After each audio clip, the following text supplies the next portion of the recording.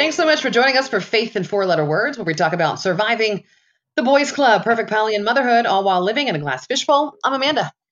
And I'm Tara Thomas. Thank you for joining us for another podcast from the confined spaces of our homes that we've come to embrace as also our office, where we do our workouts, where we binge eat. I was going to say, for me, you could binge eat in front. Yeah, I was going to say now, not necessarily in that order. You mentioned this. We've mentioned this many, many times when we've talked about our commonalities, but this at-home confinement personifies those among us who are emotional-based eaters. And what I mean by that is every day, just like any day, when you wake up and you're going to have that, I'm going to be healthy and eat right or eat on track or stick to my plan day. And it can be for me any day of the week, or it could be a throw in the towel on a Friday and start over Monday. But you say to yourself, this day I'm going to be good, is how I sell it in my head. When that stressful virtual meeting or email or phone call or text happens, which for me every day, I have those roller coaster of emotions with all the work that we do. And for me as a communication person, I then immediately, if I'm at work, can go to that moment in my head where it's like, oh, this is when you would turn to the Oreos or whatever. But I'm at work, so I don't have access to my kitchen. When I'm doing this at home and I'm going through these emotions, I am like 5 feet away from diving into Carbville. And so it's very, very tough. And I think my husband, it's such a love-hate balance, because he has said to me, and I've told him before, when I'm in a good headspace, like, I want you to stop me from overeating, or please tell me, to eat this instead of this. And then when you're in that moment where you're already upset, irritated, stressed, all of the above, the last thing that you want is somebody policing what you're eating. And so we've learned, as many spouses do, to strike that balance where, okay, this isn't the time to tell her, put down, the bread or whatever I'm eating. But this week it was funny because he did say to me, oh, do you want a pork chop or chicken or something that he was going to make for the kids? And then I said, nope, I've already been off my diet for the last 2 hours eating everything in sight. No, see, Hector knows better, because if he would tell me, even if I did tell him, if he would tell me, or ask, do you really want to eat that? He would be missing 2 kneecaps. So, especially the amount of stress I'm in. And I'm fine all day long. I'm fine all day. It is after everyone's in bed. It's around 8:30, 9 o'clock. I will go for my salty fix that I need. And it's, goldfish crackers. I mean, or I'll make some tater tots in the air fryer. It is because I'm still on that news life schedule. When we would get home, where you're hungry late. Yes. 11 o'clock at midnight. And that is where I would just kind of decompress my day and decompress. So it was that high stress, very emotional, because all the stuff we went through. And then it was alone time, and you didn't have to talk to anybody. You can just sit there and watch mindless reality television. Oh my gosh. Right? I relate to that. I so relate to you. Do. And I still do it. Like last night, Real Housewives of New York, watching that, the new season. I made myself some nachos. Those are my go-to as well, because, and here's what I love, and we have to have another podcast about mindless entertainment, because I love when we both, and every woman really experiences this, you want that escapism, but you want it to validate your life. And so for me, it's like, oh, am I aspiring to be like one of these, women, shallow level women, oftentimes on Real Housewives? Absolutely not. But it is validating that I am such a better wife and mother. I want that affirmation. So yes, part of watching it is not to compare yourself as much as it's to check yourself and say, wait a minute, I am pretty engaged with my family. I'm not, going out with the girls drinking every night or anything even close to that. So it's really a way to kind of reinforce that we don't need to be so hard on ourselves, because we're not as bad as, some of these women that have bigger problems that are playing out on Bravo, for sure. I don't know. I just had two of my. I hear the little ones interrupting. I mean, they found me. I'm like way Your back in the interns. house hiding, and they all found me. I'm literally going to have to get up. Girls, I'll be right back. This is real life. So, so I have to Okay. tell you something. You will appreciate this. Girls, I'll be back, okay? Mommy loves you. Keep jumping on your sister's bed. I'll be back. Keep jumping on your sister's bed. Hopefully I'm not losing. I'm literally going to walk up the steps. So this is what we're talking about. No, I can still hear you fine. 27 balls in the air, and I'm walking up to my main area, and I'm looking at my oldest daughter. I'm recording this podcast. Can you please get your sisters? Thanks. Can you believe you can't even make this up? Okay, as you get your family settled here, Yes. I have to mention, speaking of mindless television, my stepdaughter out in Washington State, who's in her early 30s, is dating somebody but is single. She told me that she had started watching that show that's been popular that comes up when you go log into Netflix, at least when I log in. Love is Blind. I watched. Okay, we're still getting through Tiger King, which that's another story. But anyway, Love is Blind. I start watching it. I was crying in the first episode, tearing up in the first episode, and I was laughing at myself because I'm not really a Bachelorette fan. It sucked me in only because of the whole nature of they are making connections purely based on personality and nothing about appearance or anything shallow. I mean, it's like they're bonding through these pods where they can't see the other person. So now I'm like into the show. So I can't wait to call Taylor and talk to her about, okay, don't spoil it. Like who makes it, who doesn't, who gets married, who breaks up. I'm like, and this was one episode that I started watching last night. So it's now I've kind of got another guilty pleasure outside of the Real Housewives franchise. I know. I mean, like I have had to move on. I've tried to find good stuff. There's one on Hulu, and the only thing I don't like about Hulu is that you have to wait a whole week. But Little Fires Everywhere. Mm-hmm. Oh yeah, I wondered if that was good. And now, just having seen her in the morning show. Kerry Washington is amazing. She's an amazing actress, and she just hits it. It is so good. But this is what I want. This is what I wanted to tell you before my 2-year-old and 4-year-old interns came in. So you remember how it was working in the news, especially when there was something big happening. And so we were used to being controlled. We were told what we could say and what we couldn't say, what we, and people in the community were used to having that control over us as well. So if we aired something or posted something that somebody in the community didn't like, it was a phone call away to our superiors. And then, we were put in place, correct? Right. Yes. So I called some people out recently on some decisions. And I got a nasty phone call from some people. And they were very upset, and they were demanding that I take it down, remove it, change this, please say this. I need you to blog about this. I need you to do a podcast about this. It was basically like, F you. You have zero control over me anymore. And they were so taken back by that. Because they're not used to it. Well, I'm going to call my board of directors. And that's what it took me back, and I started laughing. I'm thinking, thank God. I mean, I do miss being working in the media when something like this happens, because it was kind of like we talked about before in a previous episode. It was that it calmed us. It's right. Being able to reach out and talk to somebody and let them know, look, this is what we know. We're going to be all right. That was also therapeutic for me.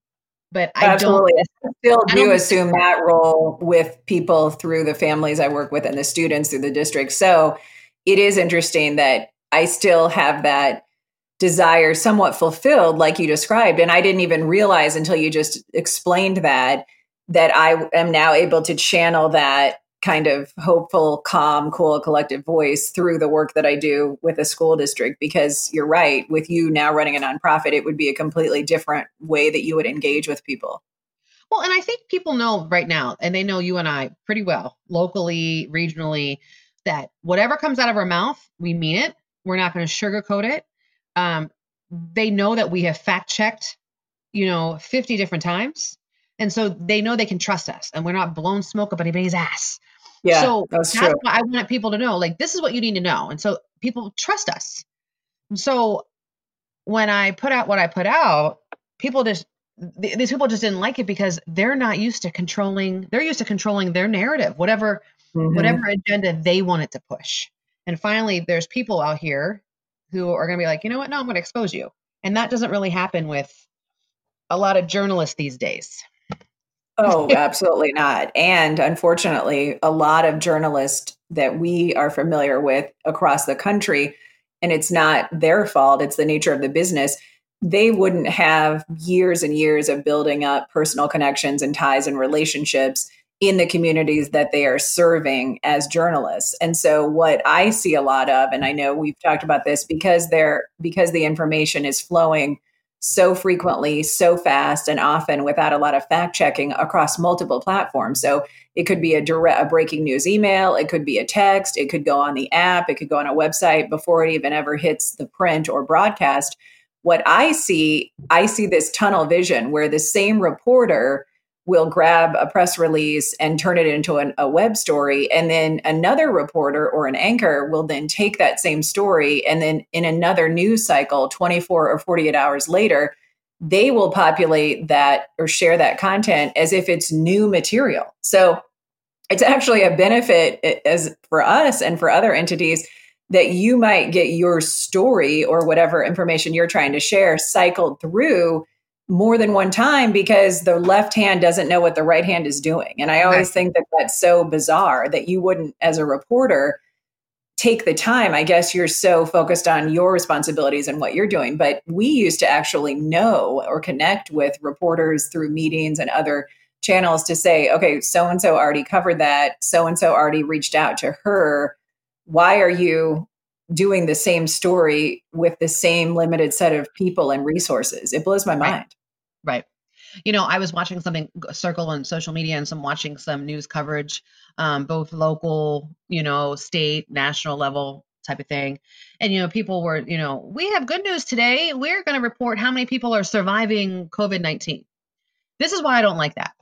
And I'm going to be plain and clear. And that's what people are focusing on. And they want to focus on the news story because they want to offer hope. I think it's giving false hope. And Absolutely. Because it's giving people the false sense of security. Because if you start telling people, if we don't focus on, you have to focus on the doom and gloom because this is very serious. This is very serious. And if you do not, and if you want to ignore it, continue to ignore it, you're giving people a false sense of security. So people will continue to pack these big box stores and go and gallivant and act like it's freaking Black Friday out there. Yes. That's why you don't. So it's like, I'm tired. People are saying, Amanda, you need to look for the hope. Guess what? I trust false hope. I look at false hope as much as I trust a unicorn to come, rolling in my garage. So that's what it is. I want to be a realist. I want people to understand it is not normal that 1,000 people are dying a day in our country. Right. It is not normal.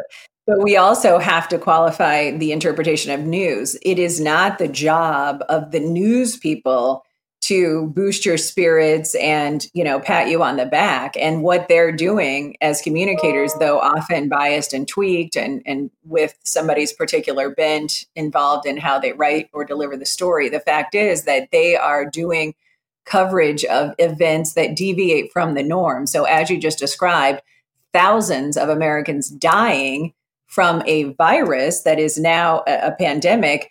That is a very sad and negative story. And no one can stress how much they do need to hit the harsh reality of the situation for what you just said, because it's not their job to convince you that everything is awesome. I mean, you're reporting on the reality and really imparting the need to know information. And what we need to know, the headline is, you and your family can perish from this. That's the headline. Right. So I think people forget that it's not the job of a journalist to present everything as glass half full and pump you up so you can face the day in a positive mindset. And I used to get really bothered, and I still do, when people would criticize the media all the time saying, oh, it's so negative. It's so negative. Yeah, it is negative if 1,000 children every day make it to and from school safely on a bus or in a car. it's horribly tragic if one person gets in a crash and dies, and it happens to be a child, in this case, going to school.